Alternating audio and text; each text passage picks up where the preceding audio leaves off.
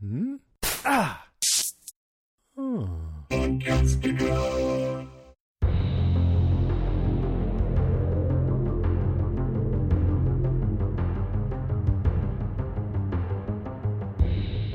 everybody, I'm Rima. And I'm Sean. And this is Strange Indeed, a podcast dedicated to the show Stranger Things. Today we'll be covering the 5th episode from Season 3, titled Chapter 5, The Flayed. The Flayed, they are indeed. Yes, they are. Now, this was definitely just like general thoughts on this one. Definitely was the episode queuing it up for the end. Like, it was...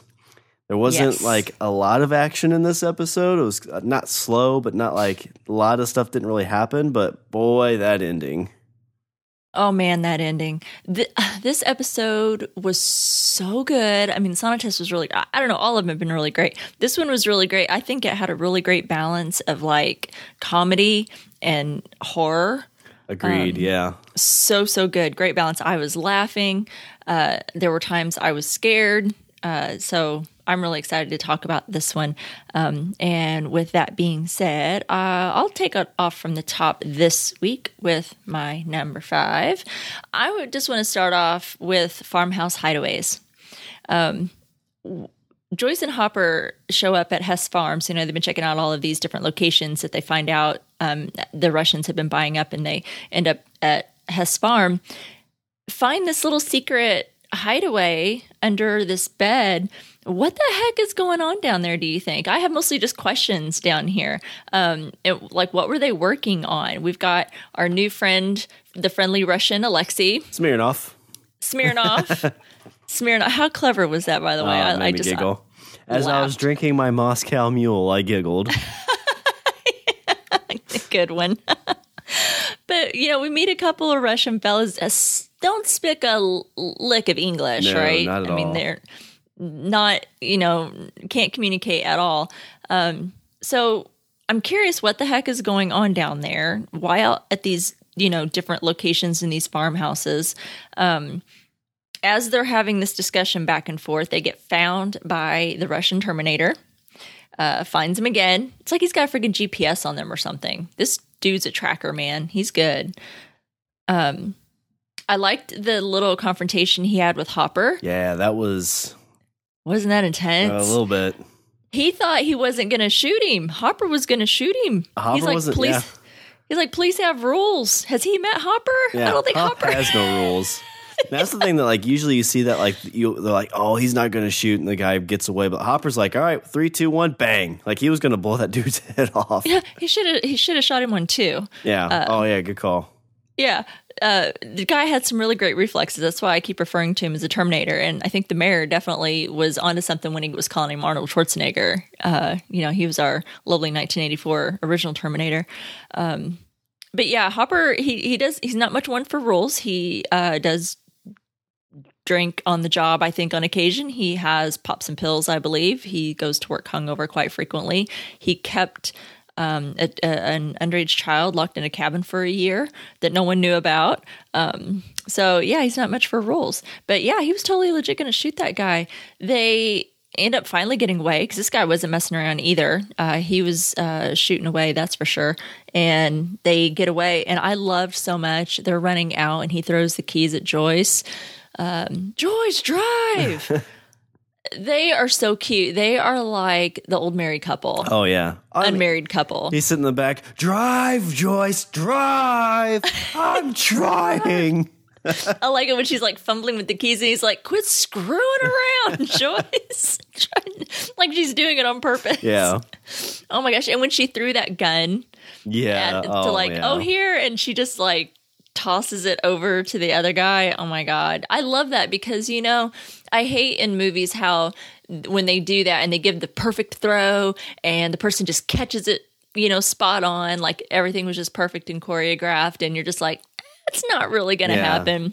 I'm good at throwing things, but I've never thrown like a gun, and the weight of that and the way it's, you know, shaped. Like I would probably even throw it too hard or not hard enough. Yeah. I'm about 50-50 on my skills. Some days I hit the wastebasket when I'm doing my little basketball, you know, shooting. I'm about half on it. and other times not so much. And again, yeah, the weight distribution with a gun. And Joyce, sweet Joyce, who's probably never picked up a gun ever.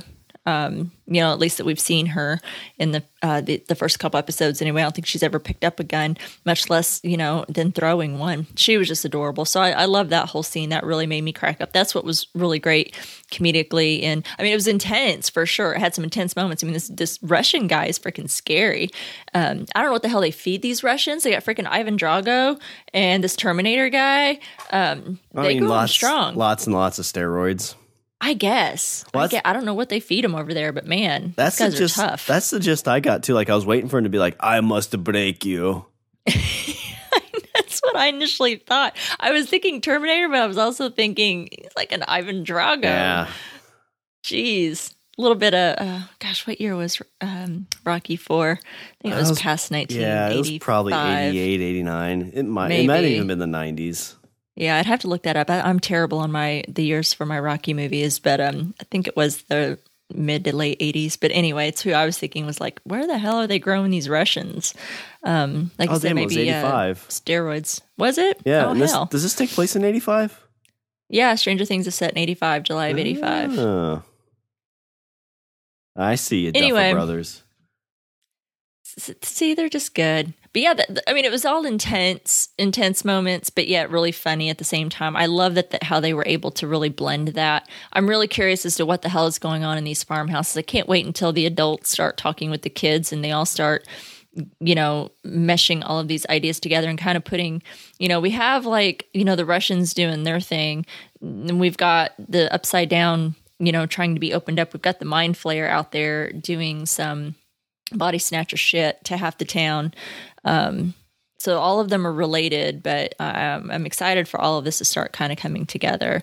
So I don't know, that's all my thoughts right now on number 5. What's your number 5? My number 5 is we get Murray Bowman back, our local Hawkins conspiracy theorist. He shows up, the Russian yelling at him for putting the gun in him, called him a bald American, and he speaks Russian back, which I thought was great. I love that he called him a Soviet scum, because this is, during the time of if you're red, you're dead, right? Yeah, Cold War. Like, we hated the Ruskies, right? Yeah, they hated us. He starts scanning the Rusky, and Joyce is like, "Come on, dude." He's like, "I will," or I think it was Hopper that was getting on him, but he's like, "I will scan this guy for as long as I want." And it felt semi-erotic to me, like he was getting off on it a little bit. Maybe not like Murray. Yeah, like maybe not sexually, but maybe like, yeah, this is for America. That's right. I got your commie ass. I like that. Like when Joyce was like telling him about the magnets, like she's like, just figure out why my magnets fell off my fridge. Oh my gosh. When you say it out loud, it was like, well, that seems kind of a little nutty there, Joyce. But everything else is kind of like made sense with it, of course. But when you're saying it to somebody who knows absolutely nothing about this, you're kind of like, huh, like we're just doing this because your magnets fell off your fridge. Exactly. Yeah, that scene where she's talking to Murray and, telling him what for and wanting to figure out what the hell's going on with her magnets. And they have that scene with her and Alexei in the woods, and, she's trying to demonstrate with rocks. She's like, magnets? Yeah. And he's like, yeah, magnet. Yes, magnet. And she demonstrates how they're supposed to stick to something and how they just fall. She goes, they're just, do you get it? They're not sticking. What's going on? Does it have something to do with your machine? And he's like, oh, machina? Yes. And it's just hilarious, the excitement that she has over this. I mean, please, someone help Joyce figure out what the hell is going on with her magnets. It's like, somebody please play D&D with Will. Somebody please help Joyce with these magnets. I mean, they're making her batshit. And she's obsessed. She's got to find out what the hell is going on. So yeah, it was a great introduction back to Murray. I'm, glad that we had him back in the episode. He's actually my number 3. Oh, sweet. Do you have anything else you want to add to him?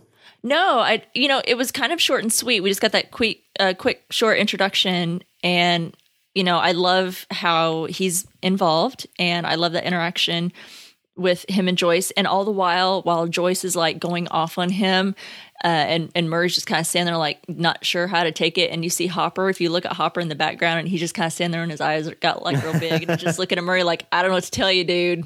He's like, I've been dealing with her for days. He was probably like, oh, I bet she's into Ballman now. I see what it is. Yeah, that was all great. I'm excited to see where this goes, because now that we have someone that can translate, hopefully find out, what the hell it is that's going on. So that's good. Anything else? That was your number 5. Anything else you want to say about that? That was my number 5. We get our conspiracy guy back. Conspiracies. I love my conspiracies. All right. So my number 4, well, we've already talked about him, and that's my new favorite Russian, Alexei, aka Smirnoff. Good vodka, by the way. I really love, I've already mentioned how he was how he was trying to understand Joyce and her magnets.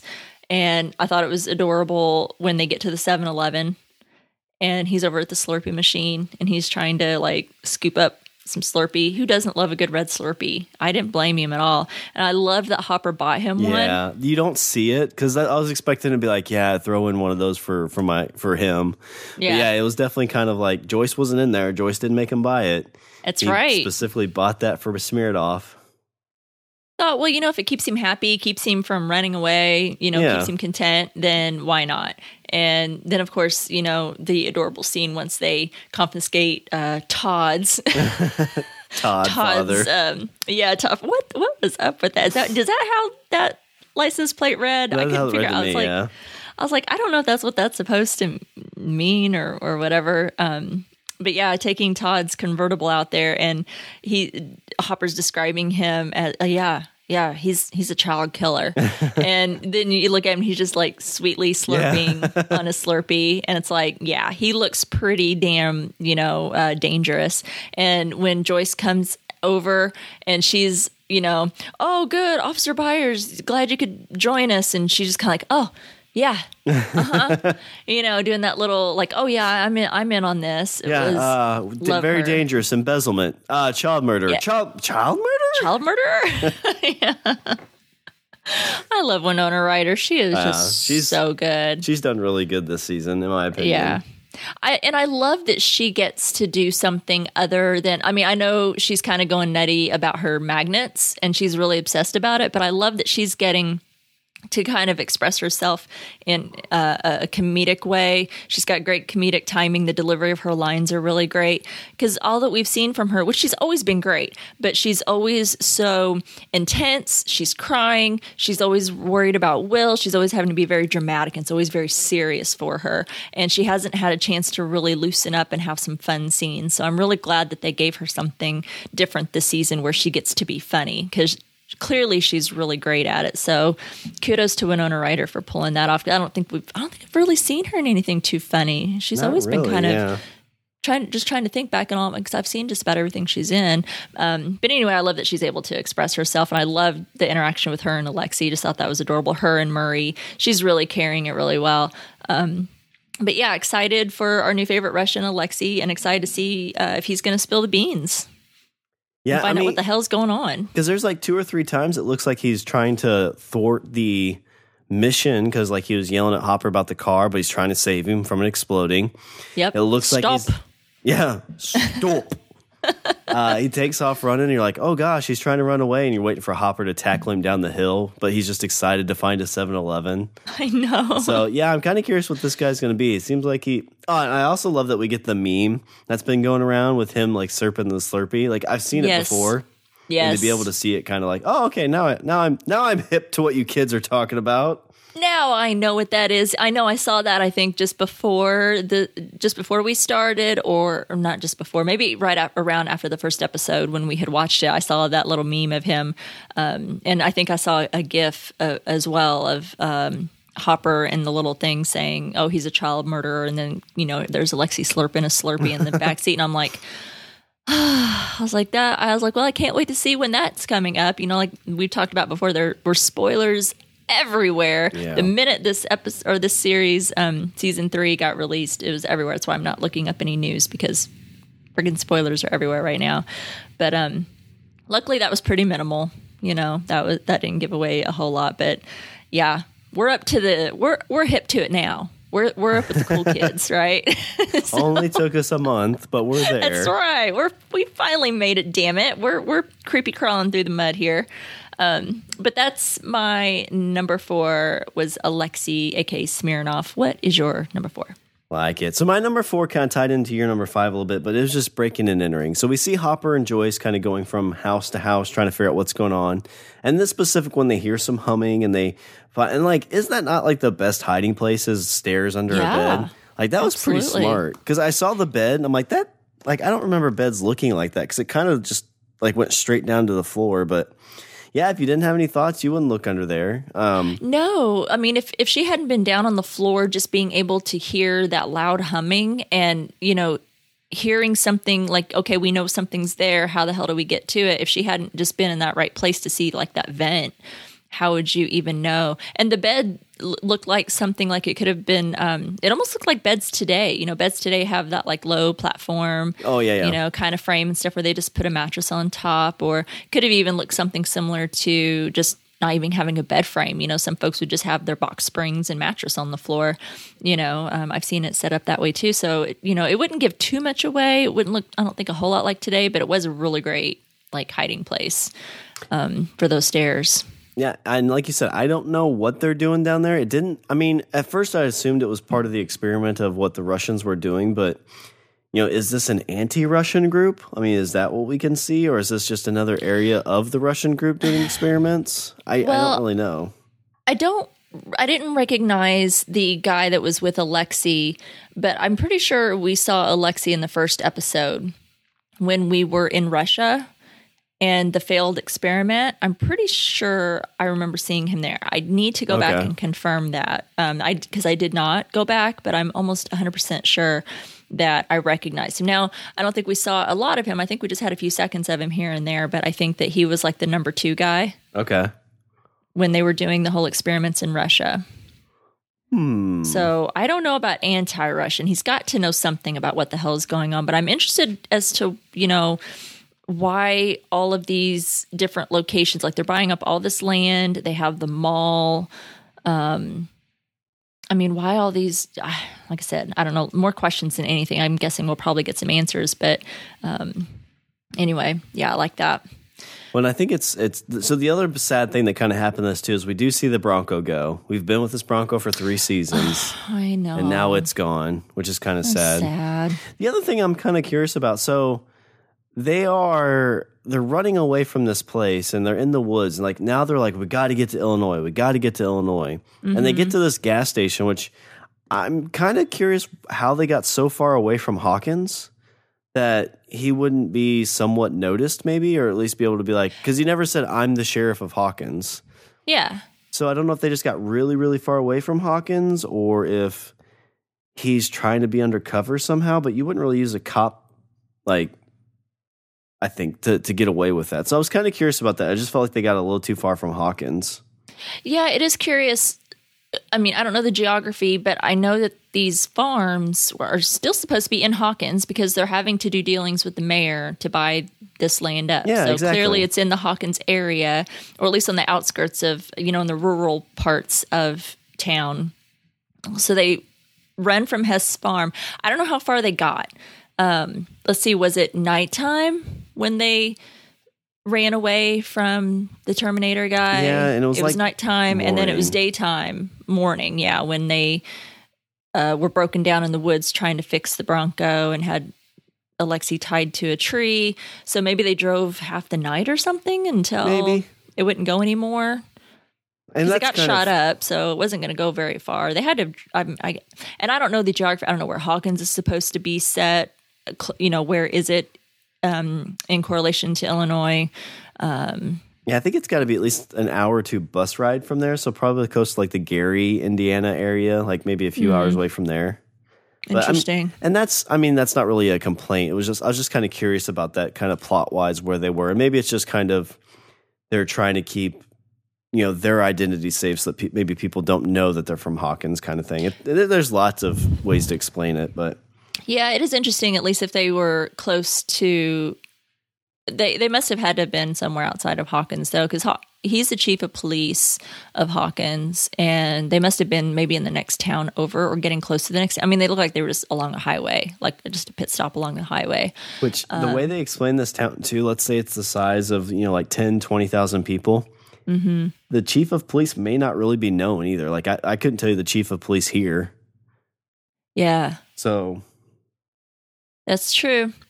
Yeah, that was interesting. I don't know exactly where they were. Clearly, they still had some ground to cover because they needed a car. They obviously couldn't just walk across the border. And I don't know where in Illinois Murray was, but it's interesting. I don't know. I'll have to look that up later, see if anybody's ever figured it out or if it's ever been told and like kind of where this town is supposed to be. I know it's a fictional town, but they sometimes people kind of say, oh, well, it's located here, or according to the show, it's located here. So anyway, it's interesting. We'll have to look that up. Yeah, just breaking and entering with Joyce and Hopper. I like it, doing a little B&E. A little B&E is according to Dane Cook, breaking and entering. Well, my number 3 was Murray. We've talked about him. I don't really have a whole lot more to say about him, except I'm excited to hopefully see him again in the next. I mean, clearly we're probably going to see him again in the next episode. Don't know what kind of part he's going to play and how much more we'll get of him, but I'm super excited to have him back. Do you have anything else you want to say about Murray? No, that takes up my my Murray stuff too. So nice. I'll move on to my number 3, which I think we all can celebrate right now because it's a guy that we hated. He's got his ass kicked one too many times probably, but Steve actually wins a fight against a Russian soldier. Victory. Yeah, so I'm kind of like, it was really interesting that, last episode we see this group, go down the elevator and they're trapped in the spot. They figure out a way out. Steve almost blows the cover because he can't hold his, his bladder. The Ruskies come in, they're like, you smell that? Like, it smells like piss. It's funny how the other guy couldn't smell it. Maybe because he had a cigarette in his face or something. But, they're down in the spot. They make their way here. The biggest thing is they find out about them trying to open the Upside Down, which is scary. But yeah, we get to see Steve come in here, not really try to fight, but he, gives that great warrior cry, which is probably a pretty pitiful warrior cry, but he does battle, he wins, and his buddy Dustin's there is like, yeah, you want to fight, woohoo!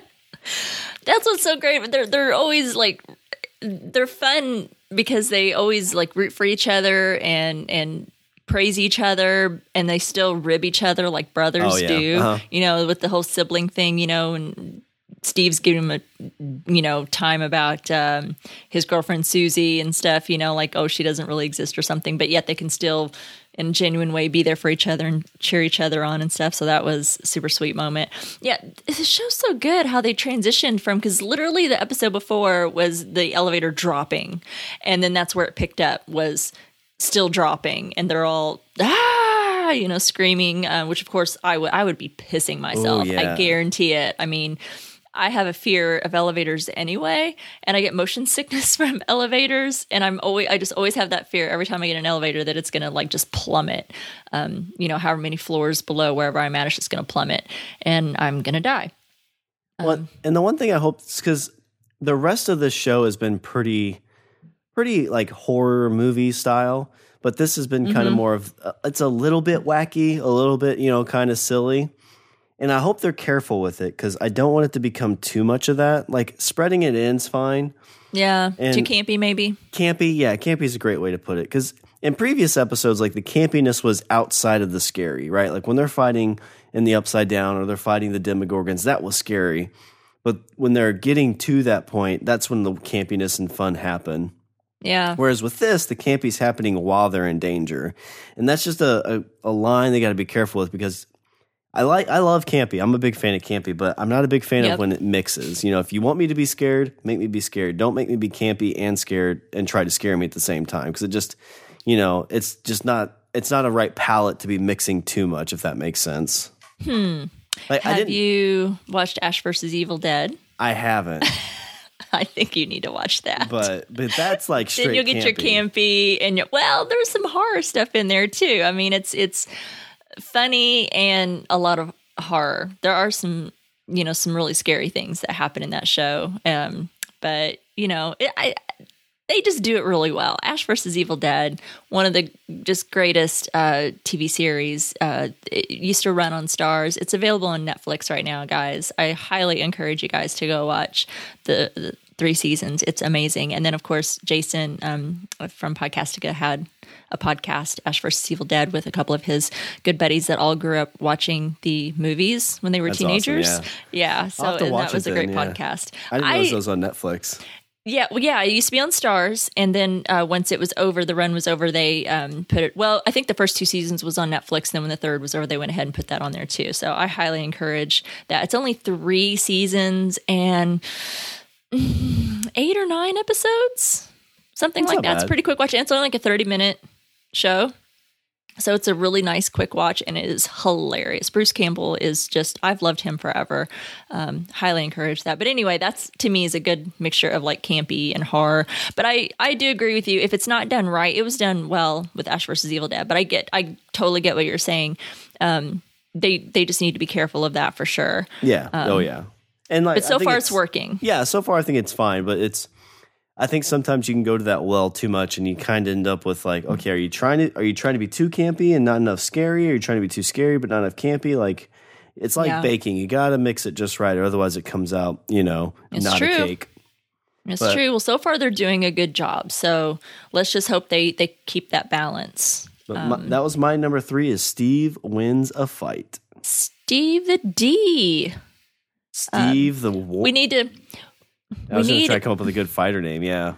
We need, like, we still need to be able to call him Steve the D, keep that D, but need to find a cool D word to call him. I don't know if you guys have any ideas or suggestions how we can keep Steve the D, but not douche anymore.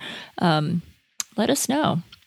Well, I really like that number 3 because that goes in really well with my number 2, which I titled Red Dawn. Oh, that's awesome. Oh, man. Really interesting when they all managed to finally get out of the elevator. They're trying to figure out how to get out of there. And they discover a shockingly well-built series of tunnels. I mean, wow, right?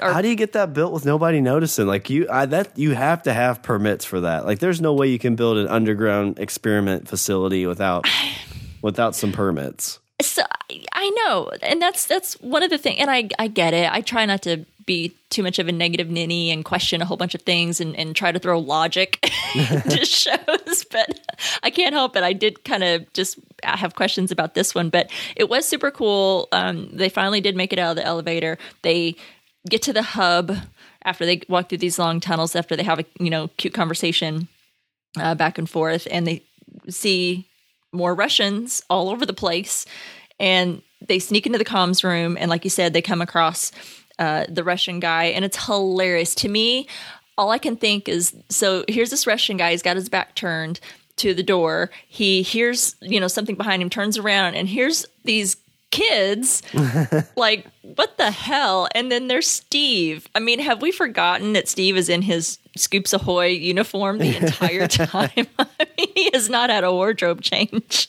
at all since this season has begun. He's always been in this uniform.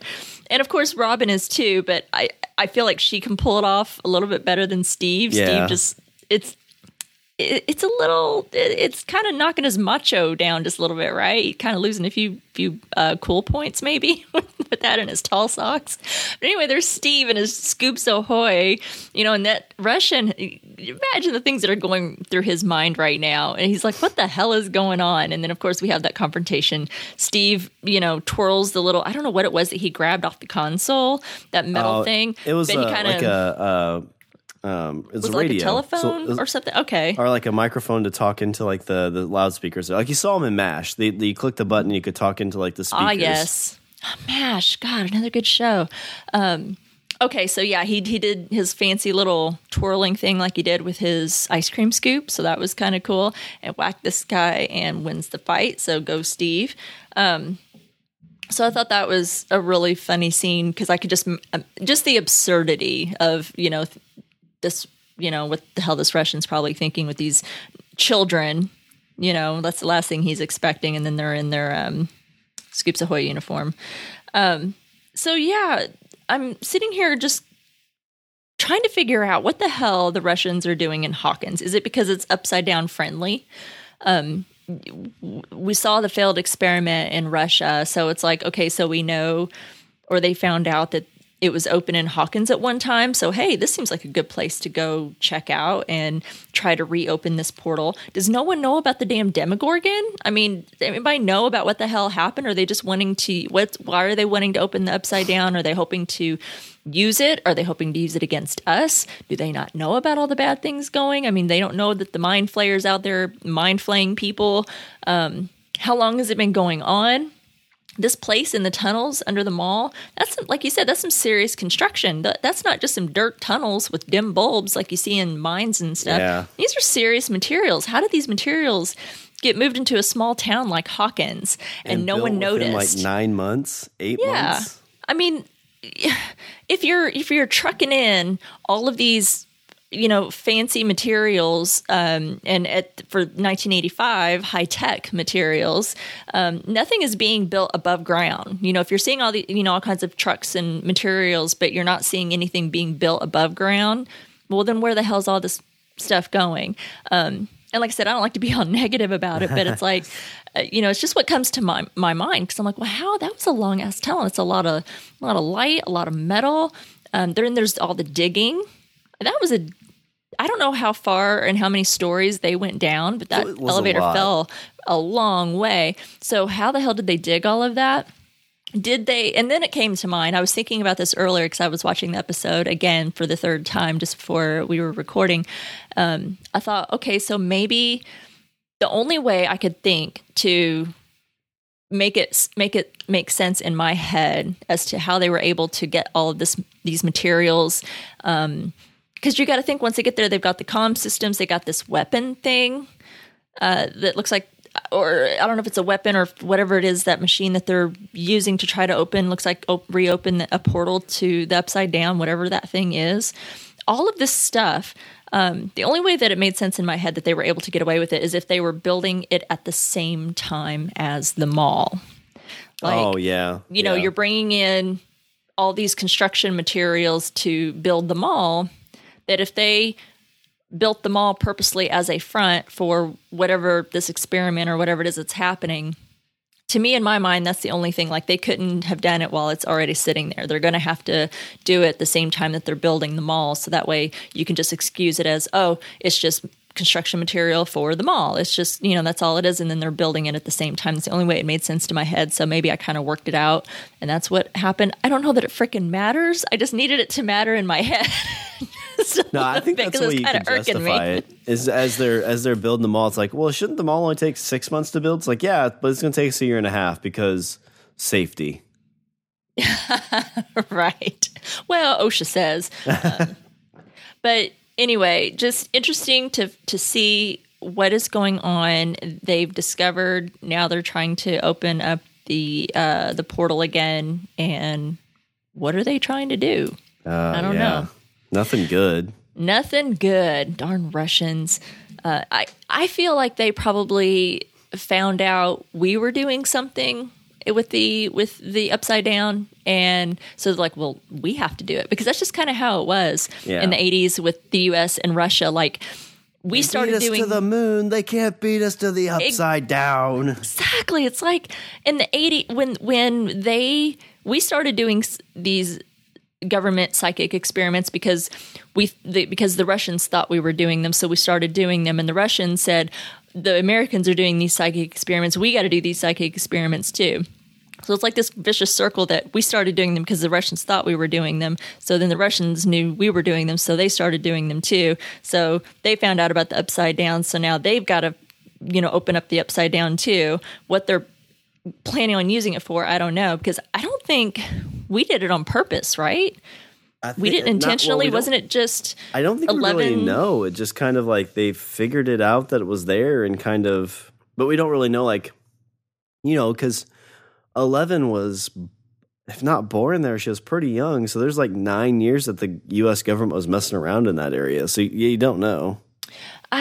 Gosh, I'd have to go back and rewatch season 1 because it's been a little while since I've seen it. But I thought that she opened it accidentally, like through her powers. And remember how they kept stretching her abilities and kept pushing her. And I think that she had a break, and that was what cracked open the portal or the gate. And then they're like, oh, well, let's check this out and experiment with it. And then, of course, we all know how that ended up. So anyway, just lots of questions about what the hell's going on, and can't wait to find out. So that's my number 2. What's your number 2?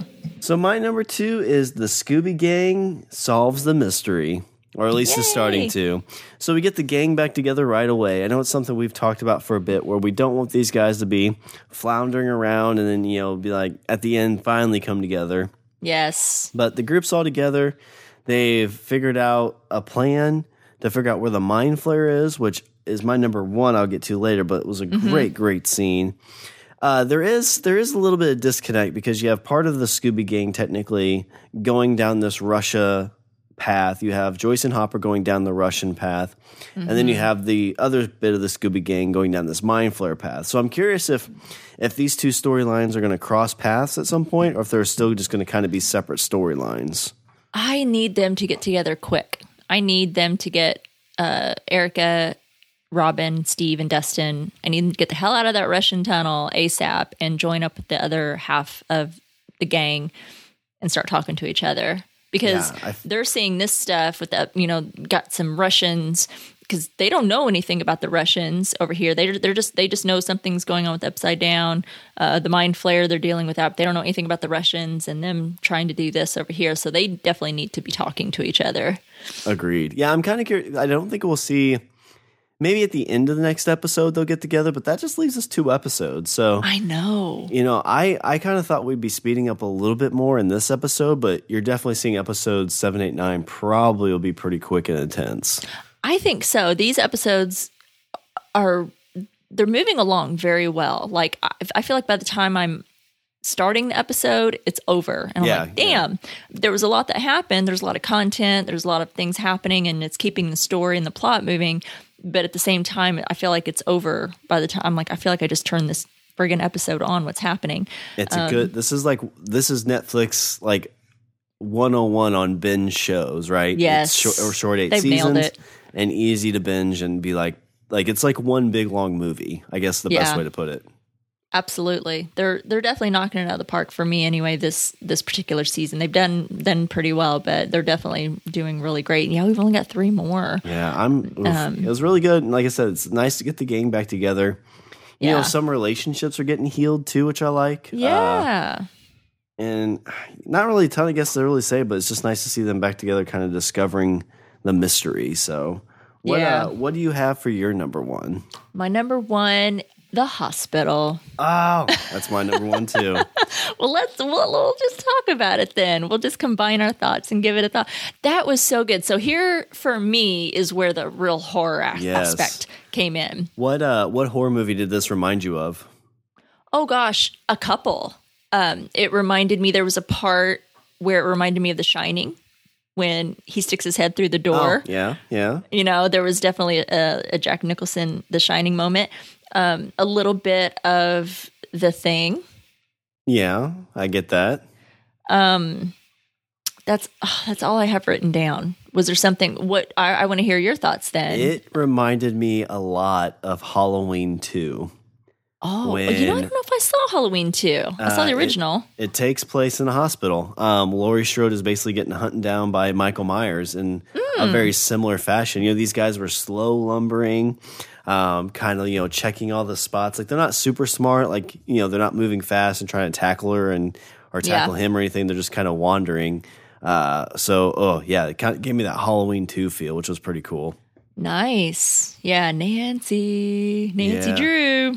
I like that. So I know these are supposed to be like Hive or, Body Snatched or whatever, but I like that they still kind of have their personality a little bit. Yeah, they do. He called her Nancy Drew. He was the only one that called her Nancy Drew. Yep. How did it make you feel when he got busted in the nose and the other Todd, is it Todd or Tom? Tom was the boss, the editor boss guy, yeah. Tom takes the hit to the face too. Yeah, so we learned they share minds and can like feel when the other one gets knocked out or killed, stabbed. The other one, you can see they're reacting to it. So it is very much like a hive mind kind of thing happening there, which is just creepy as hell. But and speaking of the guy getting busted in the face, what I loved, because everybody loves to give him, oh gosh, I'm blanking on his name. It's Boozy. Well, I can't think of his first name, but Gary Busey's son, who plays Bruce, and keeps calling her Nancy Drew, and gets busted in the face, and she chips his teeth. I feel like it's just like some satisfaction, like bust them big chompers he's got. Well, I like when when he gets hit or the other guy gets hit, he goes, "Owie!" Yeah. Great creepy scenes, that's for sure. And they seem to have like some super abilities. They're very strong. Yes. They can take some hits. Very scary. They had the lights flashing in the hospital. They're in like a area that's under some construction or remodeling, so there's not a lot of people. They have some curtains and things. You can see some construction happening. That's always kind of creepy. You see dead people.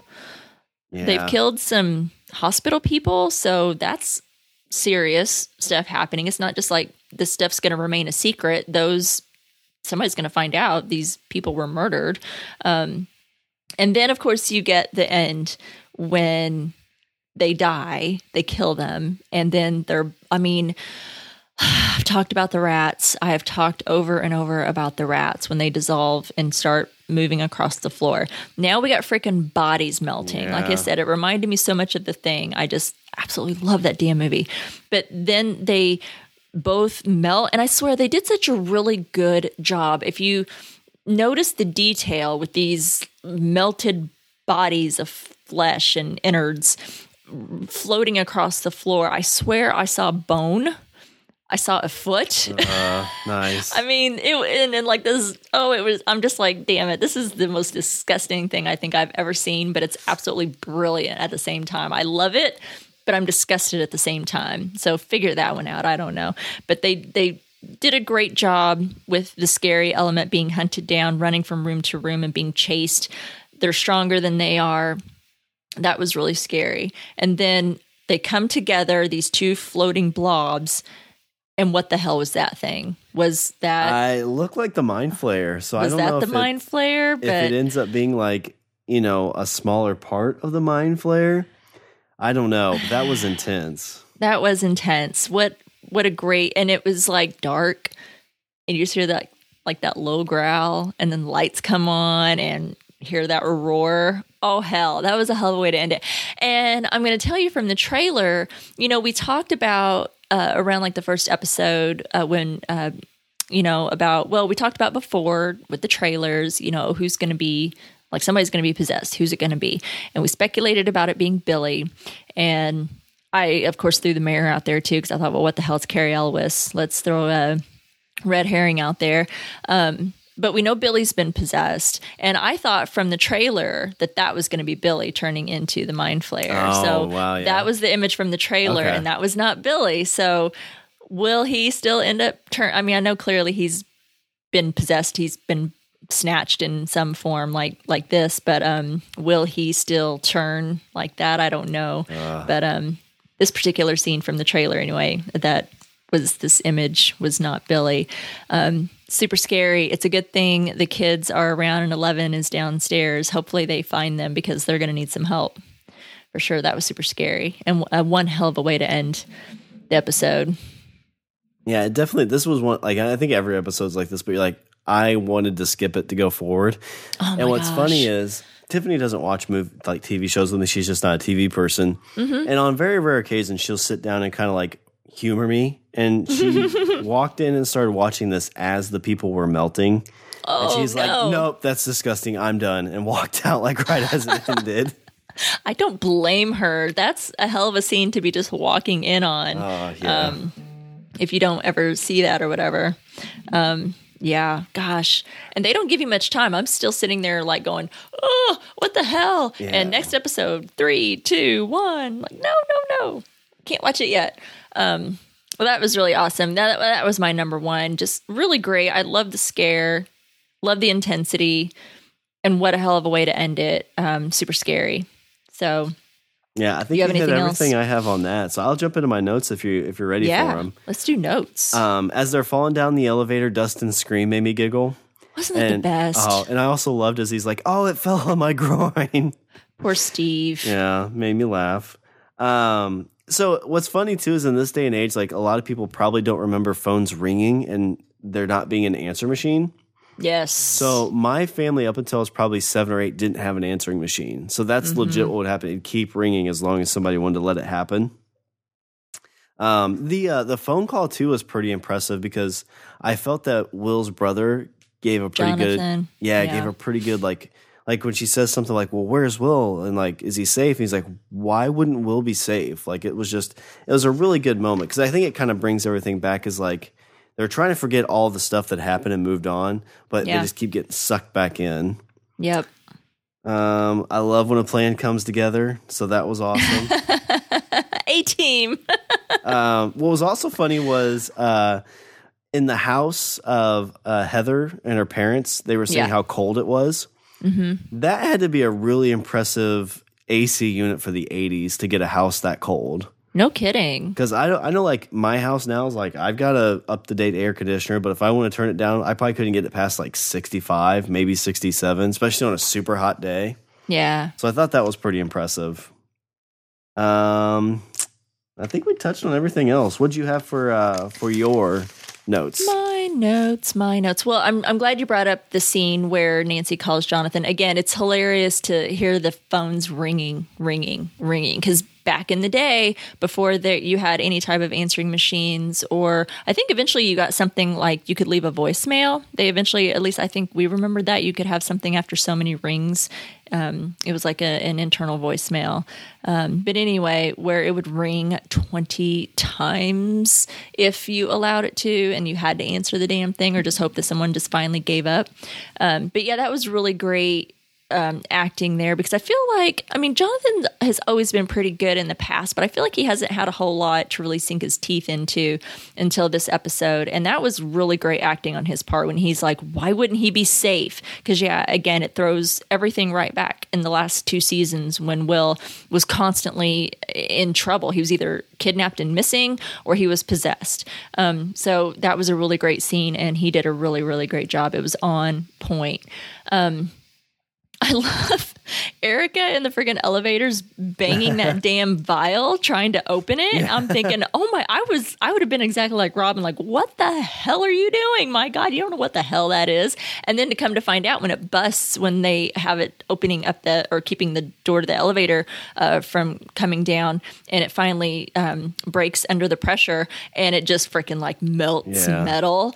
And they were a little too close for my comfort, because then there's like the little vapors that are coming up. That has to be some extremely hazardous fumes. I know I miss safety. I sound like a total nerd at this point, but well, I mean, seriously, to be fair, this was the 80s and like parents smoked in the car while their kids didn't wear a seatbelt. So that's true. I guess it can't be that much more toxic than secondhand smoke, right? We made them tougher back then. Oh, and talking about like being in the car, how fun was that station wagon? And kids buckle up. Kids in the back seat, in the way back. Is that what it was called? Yeah. I didn't have a station wagon growing up. I was an only child until I was 14 years old. So my mom had no need for like a station wagon or, a family car. I think that was like the minivan of its time, right? The station wagon. And that were like moms of multiple kids all drove, was a station wagon to haul the kids and all the groceries and all that kind of stuff for all the kids. I never had a chance to sit in an old station wagon like that. I don't think I have either. I always had hoped that whenever I was younger that my mom would get a station wagon so I could ride in the very back. But I got to ride in the back. I grew up in the days where you got to ride in the back of a pickup truck. We used to fly down the highway at 60 miles an hour sitting in the back of a pickup truck. So that was pretty fun. And I've lived to tell the tale. I just had a funny note thinking of Steve in his Scoops Ahoy uniform, Robin in hers, and thinking of Russians. This is like Year of the Russians. And because I talked about Chernobyl before, again, if you guys haven't seen Chernobyl, go watch it. Some good 80s fun here. So it's fun to think about how we have Chernobyl, super serious, 80s. There's a lot of talk about, Russia against the USA and vice versa. And then, of course, we have it here in Stranger Things as well, because that was the era, guys. If nobody remembers or you're too young for that.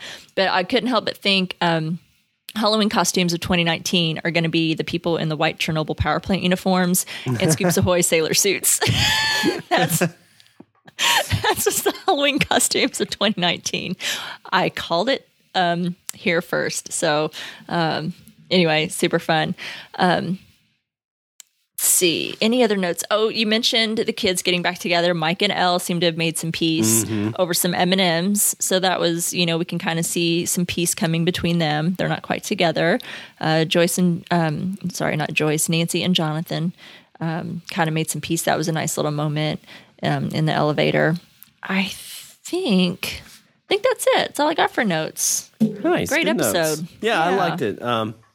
Definitely one of the tougher ones to not really want to go. Because again, it wasn't that it was slow, but I felt like it just kind of really was, the little pre-jolt before the actual excitement. So, but I'm really excited for these last 3 episodes. I feel like we still have a lot to go and only 3 episodes to do it in. So I'm feeling a little worried. Are they going to be able to pack everything in 3 episodes? Because we still got to get everyone together. We still don't have quite everyone together. We're getting them together in small groups. We've got the girls back with the guys, but we need to get, the rest of the kids together, and we've got to get Joyce and Hopper and all of them together again too. And we need to get everyone back on board.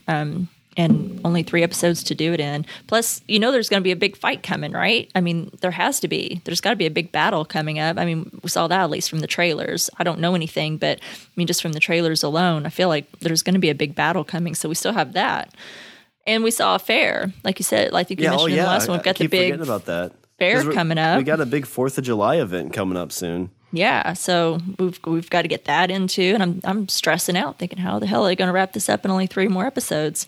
So anyway, I'm excited. Yeah, like again, here in about 15, 20 minutes, we wrap this up. That's where I'm going. Anyway, speaking of that, it's a good segue that will lead us into one of my absolutely favorite parts of the podcast, and that's letters from the Upside Down, our listener feedback portion. I'll go ahead and take this first one. First one that we have is from our good friend Wendy Odd Eppers. She says, I have read that this season wasn't as good as the others. Unless they seriously flub up the ending, I can't see it. I'm loving it so far. Joyce and Hopper's chemistry is great. Hopper has been amazing. All the kids are great, and I love Erica and Robin added into the mix. What a powerhouse Jonathan has become. Great points. Casey Robertson. So number 5, I continue to love the callback to the 80s, this time with the candy wrappers. Also, I know everyone is mentioning it, but the Terminator, accent and all, is definitely vibing. Hell, the man even makes the ground shake when he stomps. Good eye. Number 4, Murray was great as usual and loved how he called out Joyce and Hopper's lover spat. Yeah, that's a good point. Number 3, Will has gotten his voice. Now he's helping with the strategy. Number 2, Bruce, Busey, and Tom, even though you no longer need to remember his name, Rima, are both dead. Thank you. Which leads to number 1, the Blob Flare Monster. Great ending to carry the suspense over to the next episode. Honorable mentions to the Elevator Squad. Erica was still sassy as ever. Big questions. What the hell is that green liquid besides acid? Can't wait for the podcast, guys. Keep it up. Yeah, I don't know what that... I don't know. I don't think it's ooze. They're not making Ninja Turtles with it, so I don't know what they're doing. No, they're not. I don't know. They were using it in that big thing, whatever that they were opening. Yeah, it's probably like... Is it like a... laser power to break through, maybe, or... Yeah, like a fuel or something to power that thing. I was going to say, what if they're working for the Mind Flayer to open it up to getting back in? But I doubt that's it. Unless one of the Ruskies is like... mind flared and that's a good possibility. I had thought that too. Like, what if a couple of the higher up fellas running this Russian thing are flayed? Maybe. I don't know. Because we don't know that it started with Billy, right? I mean, I don't know. Yeah, I mean, the Mind Flayer was gone for 9 months. He could have took a trip to Soviet Russia, and he likes the cold. That's true. They were in a cold. He'd love Siberia. I don't know. More to come, I guess. I have nothing but questions and no answers. I'm no help. Next one we have is from Alicia Stout. Hi, guys. I just caught up with the podcast. I love it. Y'all are doing great. Why, thank you. I already watched all the episodes, but have come back for a rewatch and listen to the podcast. Thank you so much. I love that people are doing that. We know people are binging the hell out of this, and it's totally fine, but we're glad that you've circled back and joined us. First off, Rima, I want to say that I agree with you that no mall I ever went to in the 80s has or had a jazzercise store, LOL. Thanks. I thought I was kind of losing my mind, but hey, if someone had a jazzercise store or exercise place in their mall, I want to know about it. I'm curious. Did they exist? She goes on to write, also, those thong leotards were from the early 90s because I used to wear one to step class. Oh, Alicia. It didn't happen if you don't have pictures. That's true. Anyways, episode 5 was great, and things in Hawkins are getting real strange now. The scene in the hospital with Nancy and Jonathan was truly terrifying. I was literally on the edge of my seat the whole time. Gary Busey's character Bruce is super creepy, and I thought Nancy was a goner. Phew! I must add that the CGI with the Mind Flayer monster is terrific. I truly love all the 80s references in the show, which just brings me back to my childhood. The old M&M's candy wrapper, New Coke, the Doritos bag, clothing styles, Aquanet teased hair, blue eyeshadow, the music, and the vibes from the movies has all been fantastic. Are we really that old? LOL. You know what? Old is just a state of mind, Alicia. Yep. We are not that old. But I remember New Coke. Is a social construct. That's right. Just a social construct. That Doritos bag that Mike had, though, when they were in their basement, that did take me back. I was like, I remember that freaking Doritos bag and that damn New Coke, which I don't recommend, by the way. If anyone, they released New Coke again. Did you see that? Yeah, I think they got them both out. Yeah. Yeah, they brought it back, I guess, for the spirit of Stranger Things, since, it was kind of coming back and they had it in the show. And folks were like, oh, we can try New Coke. And I was just wanting to say, no. No, don't. I always You're heard that was a advertising ploy. Because they're like, oh, we'll put this out, and people will be like, this is horrible, and then we'll just put old Coke back out.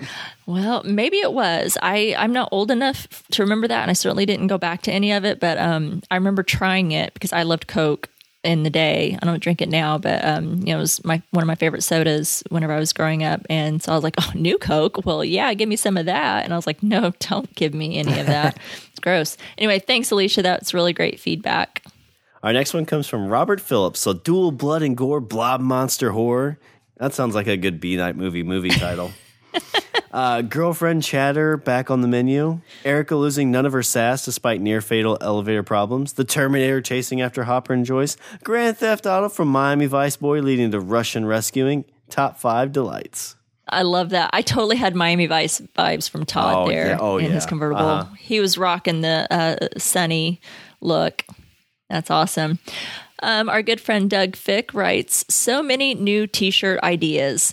The latest per Steve, it fell on my groin. Motorcycle Guy definitely has the Terminator vibe going. Maybe a little too much. Notice when he slams the 7-Eleven's clerk head on the counter, there's chocolate cupcake under the clerk's head. Cut back and the strawberry one is under there. Hello, continuity? Good eyes, Doug. I totally missed that. I didn't notice at all. He goes on to say, Mike has been a little dick this whole season, not liking what he brings to the dynamic. He even calls the vending machine a piece of shit. I did like Lucas's line that girls like hanging out in bathrooms. And it's true, we do. The Scooper gang is so far my favorite of the factions. Great chemistry, dialogue, and of course, Erica. They all have skills to contribute to the group, even though Steve can't admit he's a nerd at heart. Don't cross the Todd father. Hopper over the top much. Seems like he's a little more Hopperish than usual. Love how Murray sees the romantic angle to Hopper and Joyce right off the bat. Like the flashback of Mrs. Driscoll reaching for the source. Her outstretched arm and hand look like a flare tentacle. The chase in the hospital hallway with the flickering lights reminded me of The Walking Dead episode 1. Good callback. Yeah. Spoiler alert. I'm going to talk about it in the pilot when Rick wakes up and he's walking through and the lights are flickering. Really good. Good job, Doug. Like that. And boy, are those newsroom dicks major dicks. Now they are one giant flare dick. Made me want to wait the 5 seconds for the next episode. Great ending. I think we're getting into the center of this delicious Tootsie Pop.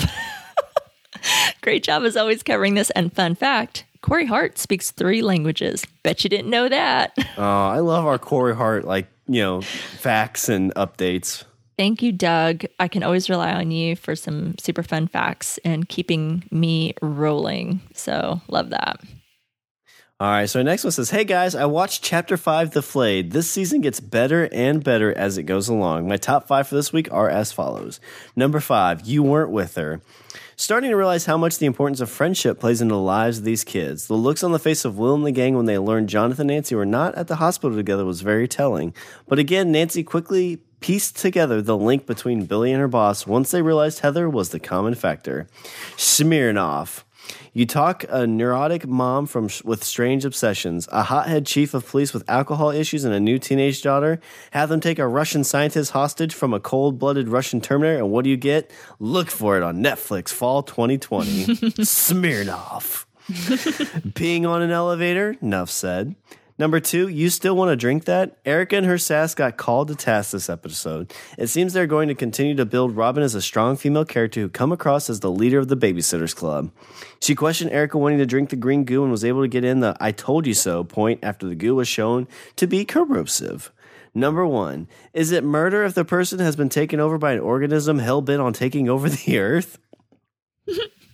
Who hasn't dreamed of hitting that one person you've worked with who constantly tried making you feel small and worthless in the face with a fire extinguisher? Just me? The hospital scene The hospital scene was taken right out of an 80s horror movie. The stalking killer, the power outage, the other people in the building completely clueless as to what is going on. Then the monster that was at the very end of the episode. If I hadn't had to get up for work the following morning and if I wasn't trying to watch along with you guys, I would have watched episode 6 right away. I guess I can now, right? Until next week, Joshua Diwali. Yes, you can, Josh. I hope you have watched it by now. I know I'm getting ready to myself here in just a little bit. That's really great feedback. I love your top 5. I love people are giving us their top 5. Yeah, I love it. And contributing just like we are. I love it. Keep going, guys. You guys are so great. Now we have some emails. So first one that we have is, still prefer Joyce and Hopper to be a will they, won't they thing rather than actually getting together. Looking at you, roast beef. Russian dude puts an end to Hopper and Joyce if he just aims instead of firing from the hip like a lame 80s action hero. Use your sights, comrade. I really hope Alexei is wearing a Vostok watch. Would be so period and country appropriate.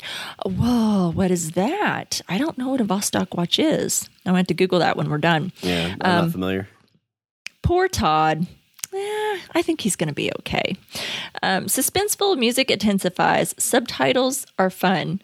I don't know why they played a sound of a racking shotgun when Murray was using a double barrel, which doesn't have a racking mechanism. Very egregious use of sound effects. Oh, we've got someone knowledgeable, some guns here. You need to write me, man. I want some more information. Do not fuck with Joyce and her magnets, Alexei. Nancy and Jonathan equal best couple in the series.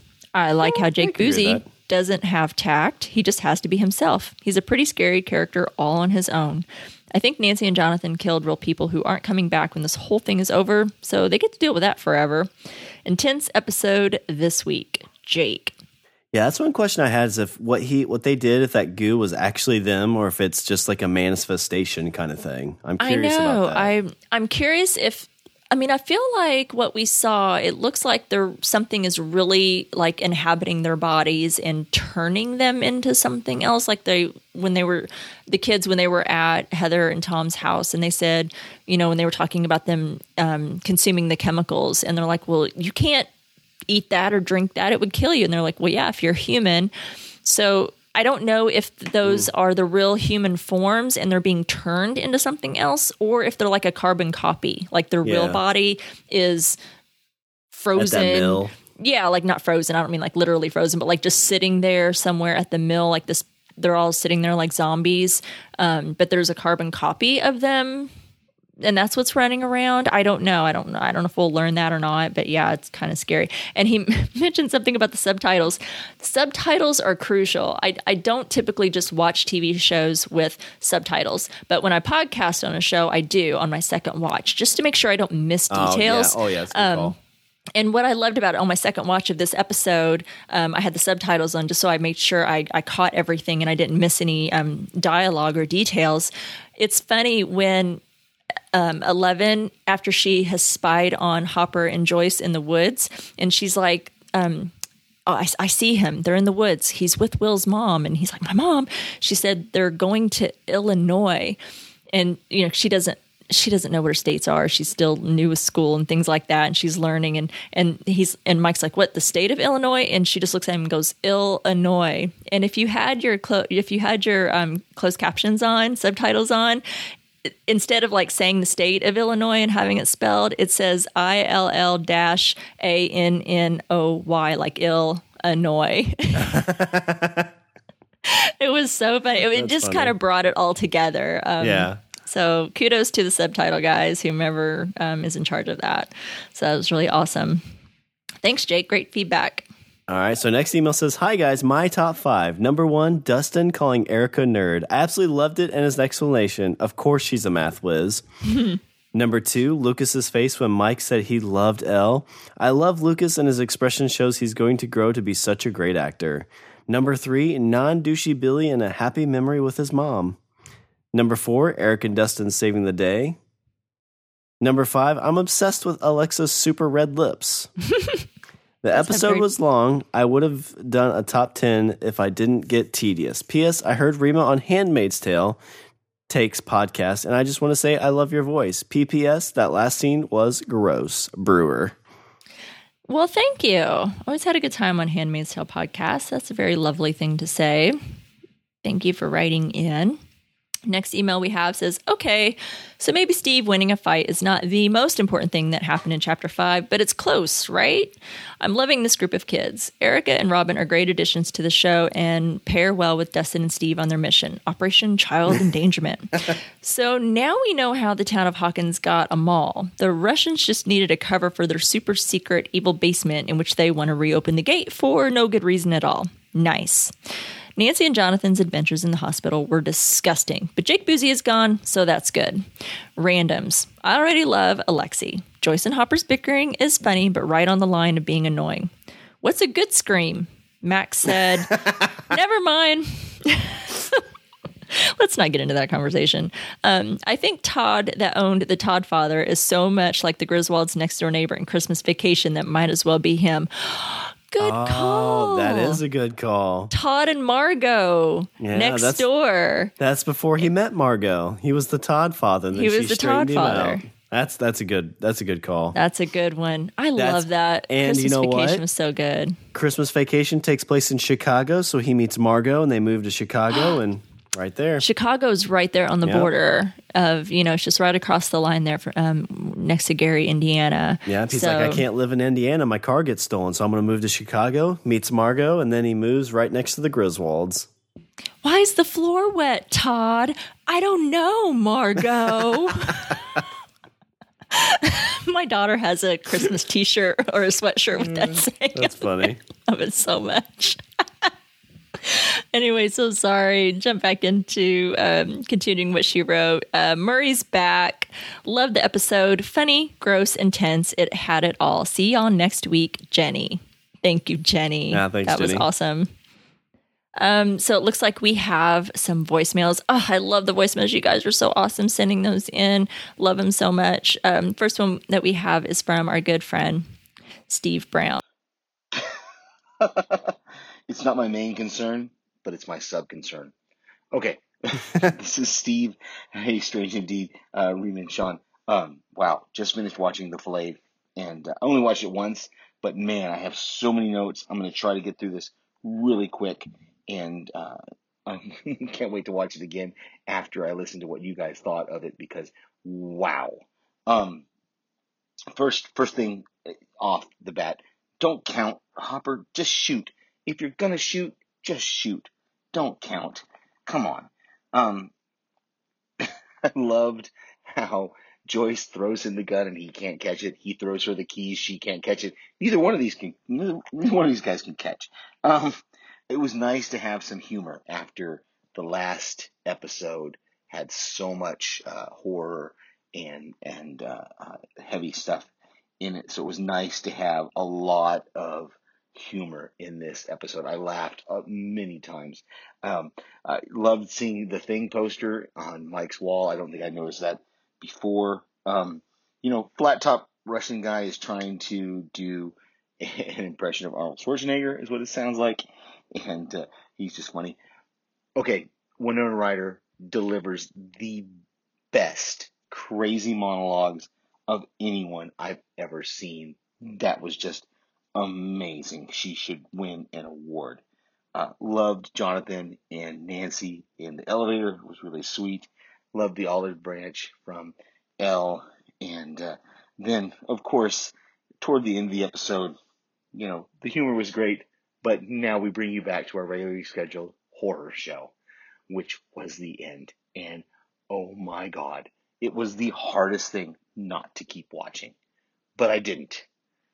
Although I might as soon as I finish sending this.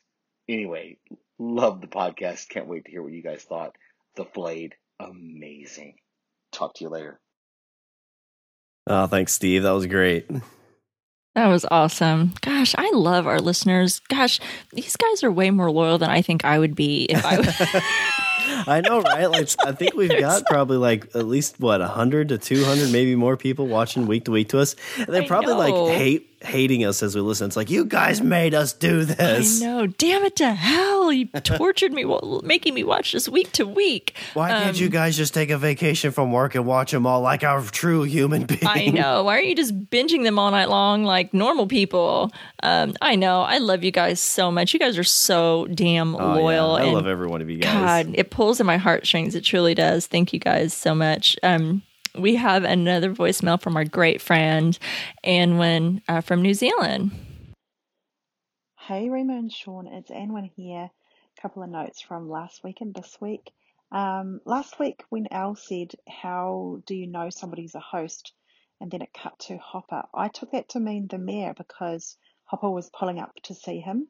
And I just think the mayor's too creepy to not be involved more than he seems to be at the moment. We see a bit more of Hopper's dad bod.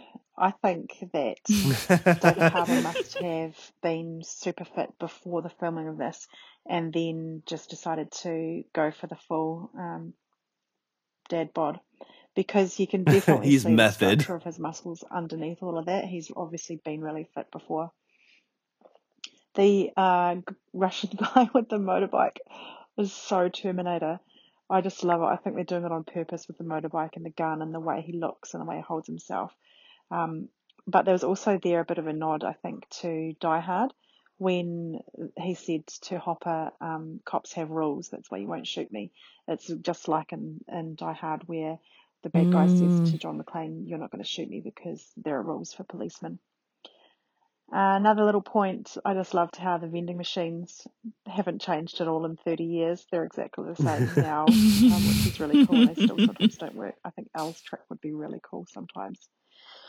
The slime monster at the end when the two dudes die and then merge together. Oh my God, that was so gross. It reminds me of a cross between Terminator 2 where it just all kind of melts together. But also with, I don't know if you guys saw Creepshow 2.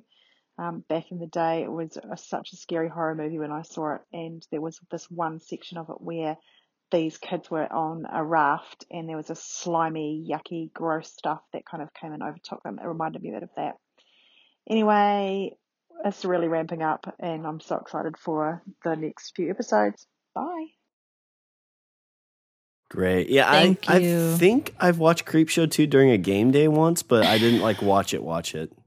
I'm blanking a little bit. I don't remember if I watched Creepshow 2. I remember Creepshow, the first one, vividly because I was so into those, in the day. I was anything horror related. I was all over it. I don't think I remember part 2. I'm going to check that out. And good callback to Die Hard. And when I think you're right, that was a good callback whenever they told McClane, hey, there are rules for cops. They changed, I guess, the line a little bit, but still great reference. Gosh, when did Die Hard come out?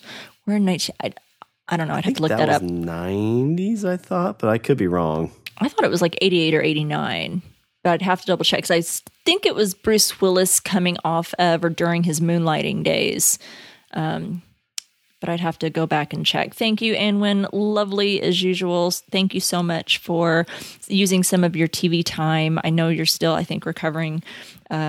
So I appreciate you taking some of the time to watch Stranger Things and deliver some feedback for us.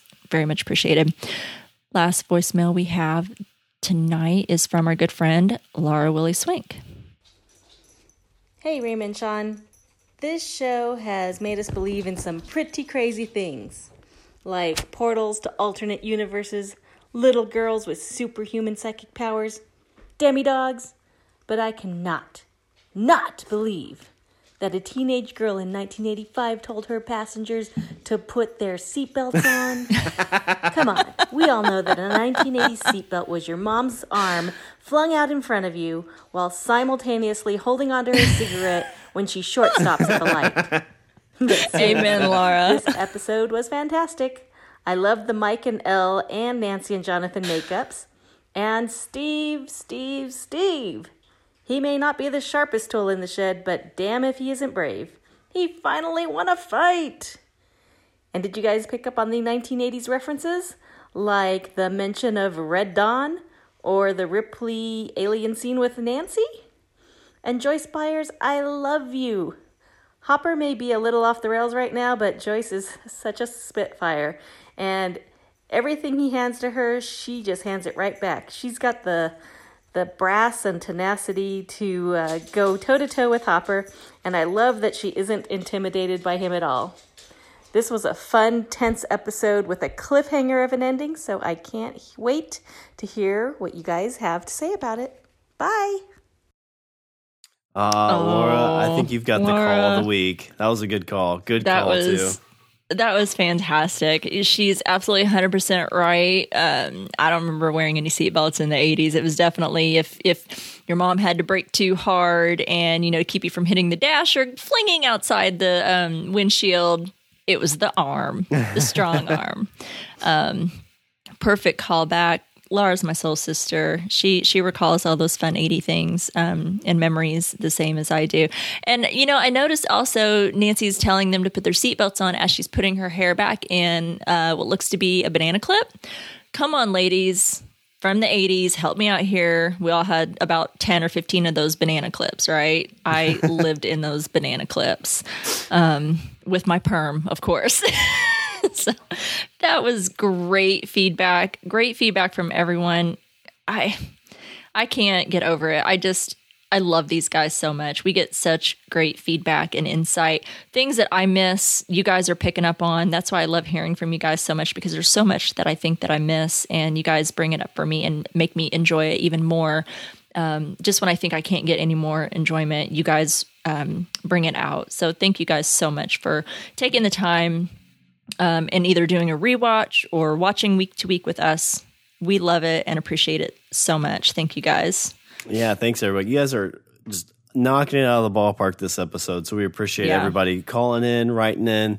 Thank you guys so much. Yeah, you guys are awesome. All right. Well, next week we'll be covering the 6th episode from Season 3 titled Chapter 6, E Pluribus Unum. The description of this episode is Dr. Alexei reveals what the Russians have been building, and 11 sees where Billy has been. Dustin and Erica stage a daring rescue. Cannot wait. I'm momentarily getting ready to go watch it. Well, we are really excited for you to travel to Hawkins, Indiana with us. And until then, you can follow us on Twitter at StrangeTcast. You can like us on Facebook at www.facebook.com/StrangerTcast and Instagram at strange_indeed_pod. You can email us at strangerthingscastpod@gmail.com. And you can also find us on the TV Time app. You can find Strange Indeed and a bunch of other great podcasts at podcastica.com. Go out and leave a review for Strange Indeed on Apple Podcast. Yeah, we're doing Legion. Jason and Aaron from Bald Move are all doing Legion. There's only 8 episodes, and it's also on season 3. There are only a few more left of that one. If you guys aren't watching, oh my gosh, it's amazing. Can't talk about it enough. I'm having a blast with that one. So love for you guys to check that out. And speaking of other great podcasts, make sure to check out Sean in his other podcast, The Language of Bromance. Comes out every Sunday. Sean, what do you got for us this week? Oh my gosh, so much stuff is coming out. You just got to check it out. We've got a good draft coming up soon. It's about 2 weeks away. Nice. We're going to be doing the Marvel Phase 1 through 3 draft. Ooh. Yeah, it's going to be fun. We draft every movie. So there's one Marvel movie that didn't make it. There's 23. Yeah. And actually, we kind of did our Hall LOB episode this past Sunday, which we talked about San Diego Comic-Con, which we also talked with Jason this week on the Walking Dead cast. We did. We just can't get enough of Comic-Con, and we've definitely made it now an annual tradition, annual Podcastica tradition, where Sean and I join Jason and do our annual Comic-Con episode. So that has been released this week. I'd love for you guys to check that out on the Walking Dead cast. While Fear is currently on hiatus, that was released, and we had a blast with that. And Sean, I needed to tell you, I didn't tell you yet, but I'll tell you now. I talked about how Jason always likes to talk about what we picked last year on our list, and my pick last year was Godzilla, and I told you guys I hadn't watched it yet. Yeah. Have you seen it yet? I have since remedied. I have remedied the situation. I have finally got to watch Godzilla King of the Monsters, and I loved every damn minute of it. So just a side little note there, personal note, to update you on that. But that's fun. I love everything Comic-Con, so I think that would be awesome, and would love everyone to check out LOB's Comic-Con coverage. All right. Well, that's our show, episode 97, Chapter 5, The Flayed. Until next time, I'm Rima. And I'm Sean. And Alicia Stout is strange indeed.